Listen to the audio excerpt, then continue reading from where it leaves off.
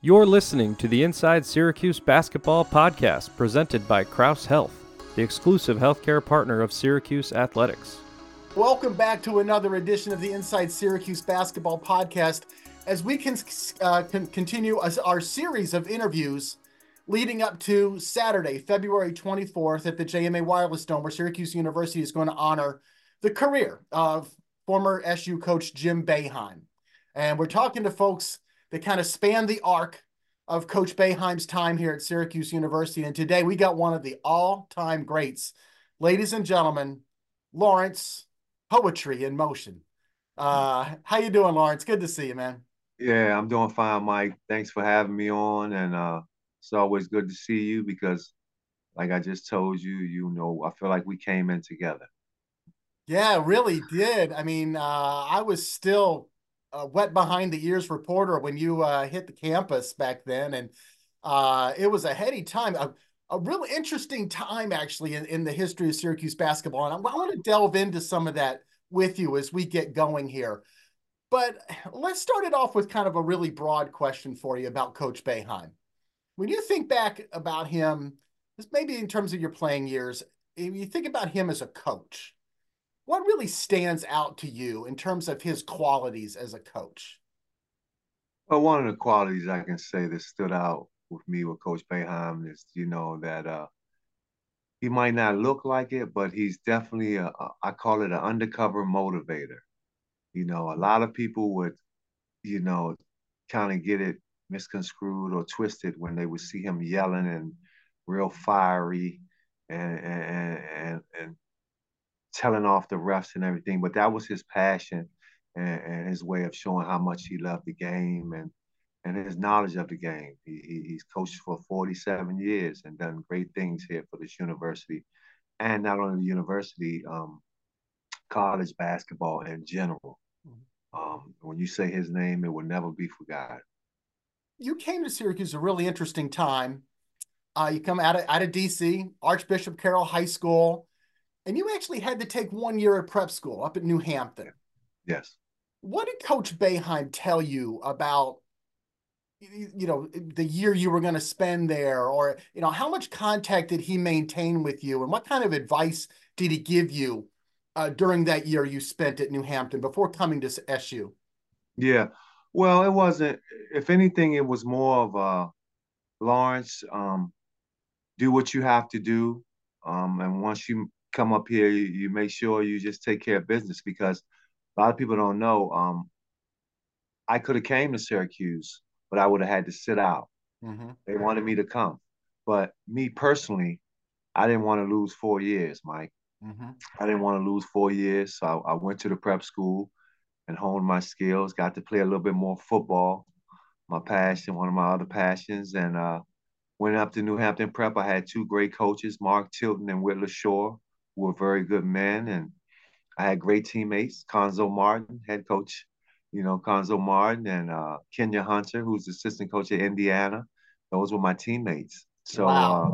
yeah, we were up there and we had to take care of business because at that time, prep school wasn't a thing, wasn't Yeah. like a big thing, and it was something that you were jumping out there and just giving it your all as far as how you feel, and I felt that I definitely didn't want to sit out. It would have been torture to come to Syracuse and sit for a year and what and wait and all that. So I just went to prep school, handled my business, and when the time came, I came up here and did what I had to do.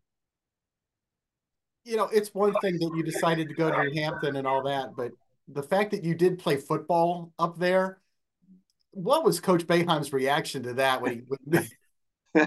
Yeah, dude, I was very feeling from him and Coach Wayne Morgan. They kind of tried to sway me out of it, especially Coach Morgan. He kind of tried to sway me out of it. But I love football. Football was my first love, and it kind of made the year go by faster up there in New Hampshire. I think if I would have just sat there and waited till basketball season, it would have made it a little bit more difficult with that and schoolwork. So, I was like football, school.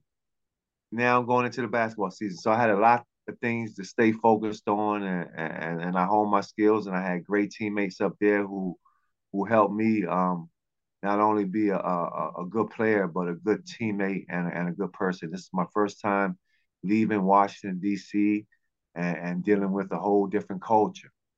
And I was able to do that. And I was ready. You know, I was always staying in contact with the Cuse Nation anyway, because Marvin Graves was my high school teammate, and he was the quarterback, star quarterback at Syracuse. So he would always call me, and we would talk, and I would ask him what's going on, and he was like, they can't wait to get you up here and everything. So he kept me in the loop.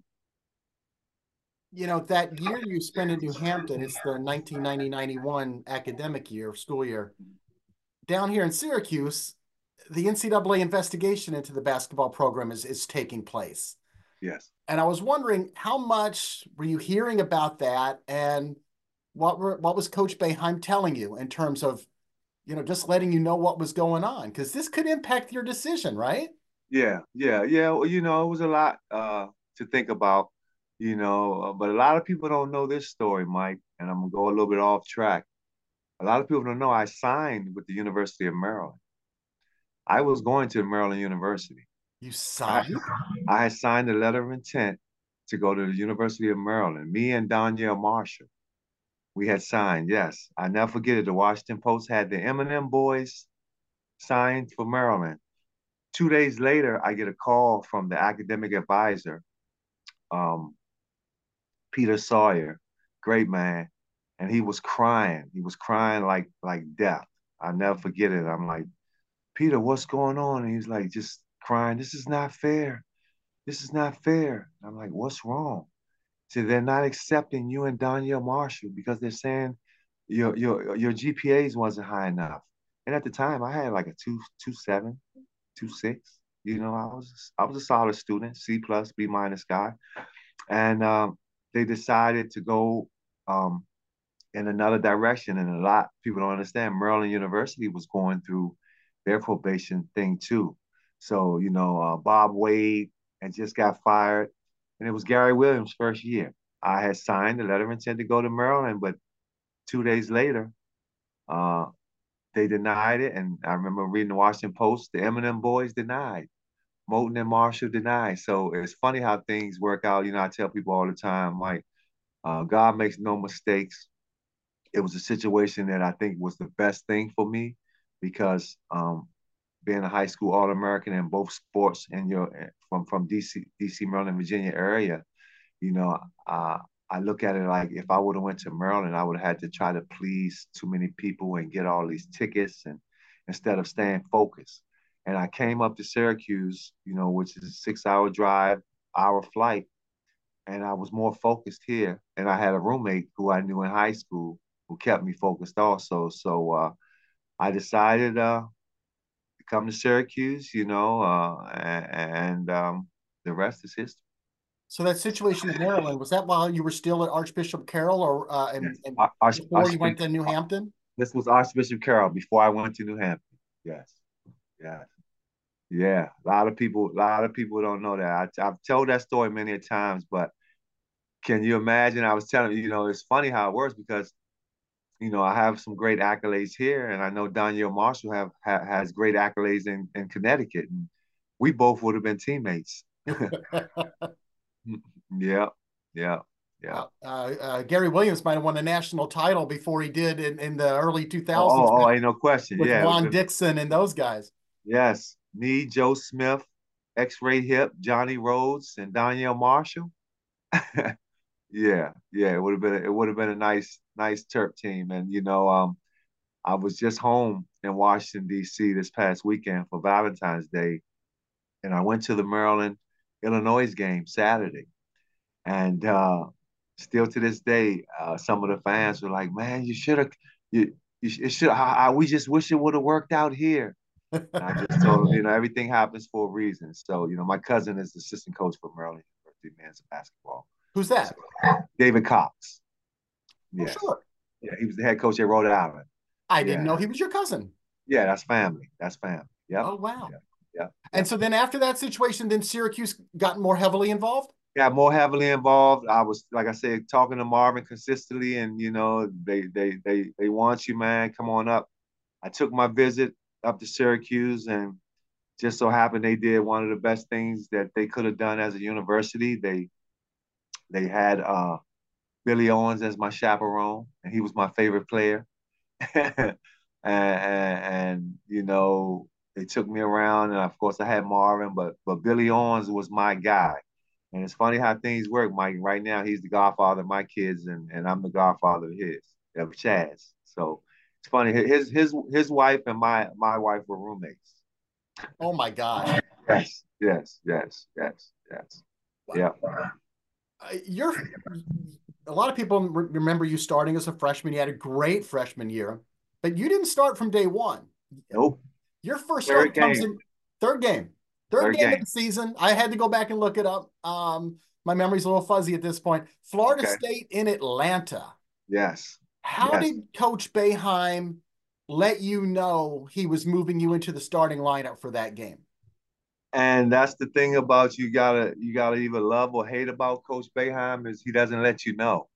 You know, I found out when I walked in the locker room and I saw my name diagrammed on the board, starting five and who you would be checking. And it's funny, it's all coming to fruition, Mike, because this Saturday I just saw Sam Cassell and me and him was talking, and he was like, he remembered the game like it was yesterday. He was like, man, I just want to let you know, I couldn't believe a freshman killed me like that. You know, I was like, Sam, it wasn't only you, it was a team game. Well, back to that, I see my name on the board uh, as the starting five. In the starting five, coach will give you about 10 or 15 minutes to go on your own and mentally get focused. And I remember the first thing I did, I left the locker room, Mike, and I went looking for a payphone.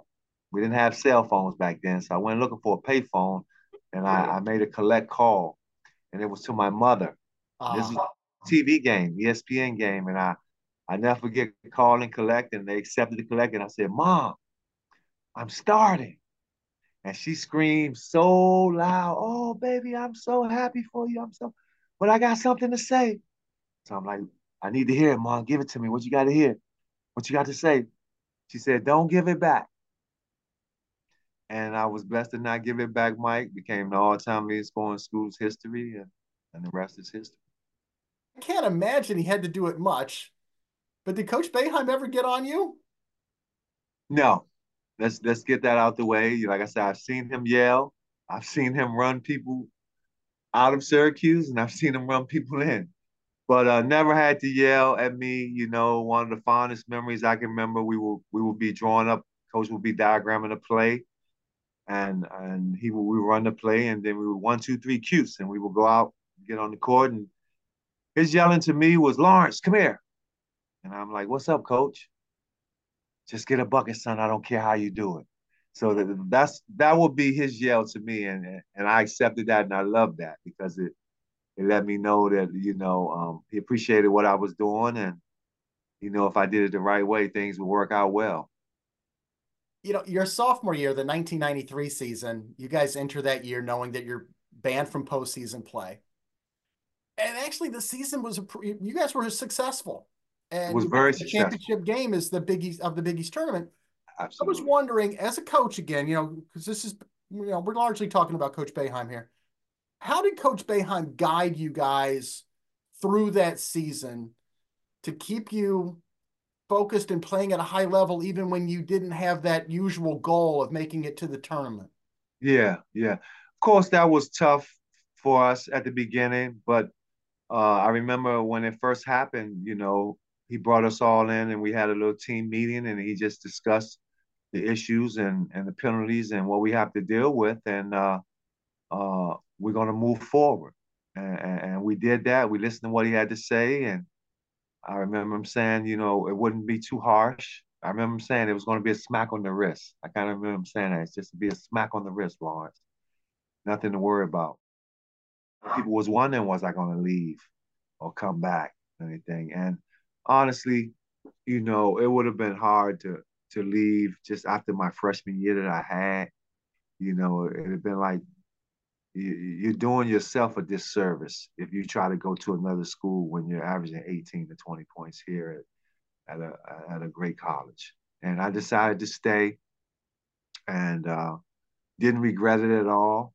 Like you said, the year ended up being solid, and to this day, that's one of the games that irks me the most was the championship game in the Garden, the Big East, because I wanted that back to back, Mike. I wanted that back to back. We wanted my freshman year, and I kind of wanted it again my sophomore year.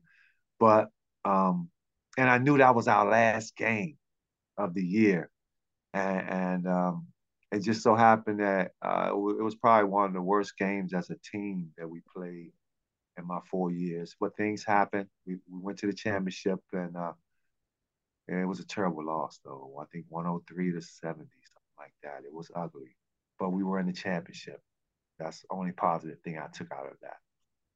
It was 103 to 70. It amazes me the way like the losses stick with you guys. And I say you guys, like anybody, that competes to the level that you do. I bet if I asked you the winning score of a game you won, you probably would not remember it as well as the loss. Like, and then Jim's the same way. Yeah, this is true. You kind of tend to remember the things, the bad games, because and unless you remember them because it wasn't that many. That's why, I won a lot of games. I remember there's a lot of good games that we won. So of course you're gonna remember the little ones that you lost. Sure.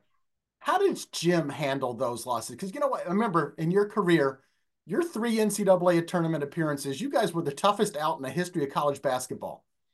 Every single NCAA tournament loss was in overtime. I thought I was gonna give you that. I knew that, Mike. Every game I lost in my career at Syracuse in the tournament was overtime. I knew that. And I don't mean to pick at a wound. I don't. I'm honestly. Yeah. What I want to know is how did Jim handle that? How did he, approach the team and handle these? Really, some of them were devastating type losses. Yeah. Well, you know what I can say about Coach, and that's one other thing I respected about him, and will always respect about coaches. He made you feel like a pro when you weren't a pro yet. His mentality, yeah, a pro, an NBA player, a professional.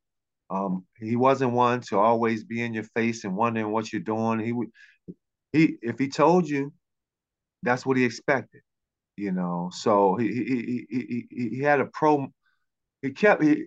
When I was at Syracuse, I already felt like I was in the NBA. It's crazy to say, but I already felt like I was in the pros because it was a pro atmosphere, and he made it feel like that by not being all down your back and uh, wondering what you're doing. It was like you just got to take care of business. If you take care of business, that's all he was worried about. So I respected him for that.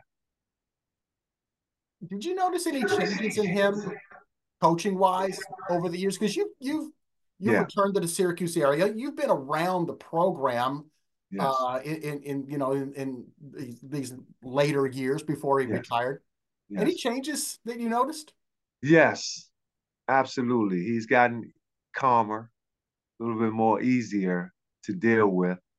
Uh, and another thing I want to get this straight, when I played, we didn't play zone all the time. We played man to man, and we pressed. And of course, we sprinkled the zone in there a little bit. But I noticed as the years got passed, he started to play the zone more. So if anything, I would say I noticed is him playing the zone more, and me being a guy who always just looks at things different ways. I tell people, I tell myself maybe he was getting a contract under the table to play zone. We'll never know though, because we could be down 20, Mike, and it was times that just like switch it up, goes full court press or go some man to man. But he would stay in the zone, and then I think about it and I say, okay, he's wrote books on how to play the zone. He's been on the Olympic team because of the zone. So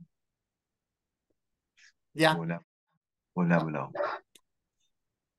Any comparisons you can draw between Coach Boeheim and one of your old teammates, Adrian Autry, who is now the new coach at Syracuse? Any comparisons? Uh, Not really a comparison, but I can see where Adrian has taken some of his coaching style from, and it's only right when you're with someone for 12, 14 years, however long it's been since Adrian's been here coaching, you're going to take some of the your mentor or your head coach's style that was before you. And I can see a little bit. If anything, I see Adrian is a little bit more vocal right now than I can remember Coach being at the time. Coach was kind of wasn't laid back. By no means necessary am I saying Coach was laid back, because he wasn't a laid back guy. But Adrian right now I see more energetic and more fire, and that's because maybe he's his first year and he's a rookie coach. I don't know how Coach was his first year, so it might have been the same way. But I'm happy for Adrian. He definitely deserves the opportunity. It's one thing that we're gonna have to give him though is time, Mike. That's what we truly have to give him is time, and understand there are going to be good times and there are going to be bad times, but as long as there's more good than bad. They've put Jim Boeheim's name on the court. He's in the Ring of Honor. They're going to recognize him on Saturday, but what do you do? Short of a statue, right? Yeah, absolutely. He's done a lot. He's done a lot for Syracuse University, the community, his foundations, and I tell people, when you think of Syracuse, if you just say that to somebody who's not from here, and you say Syracuse, the first two things they think about is Coach Boeheim and the dome. That's one of the first things they think about, that dome first, and then of course Coach Boeheim. So he's left his mark here.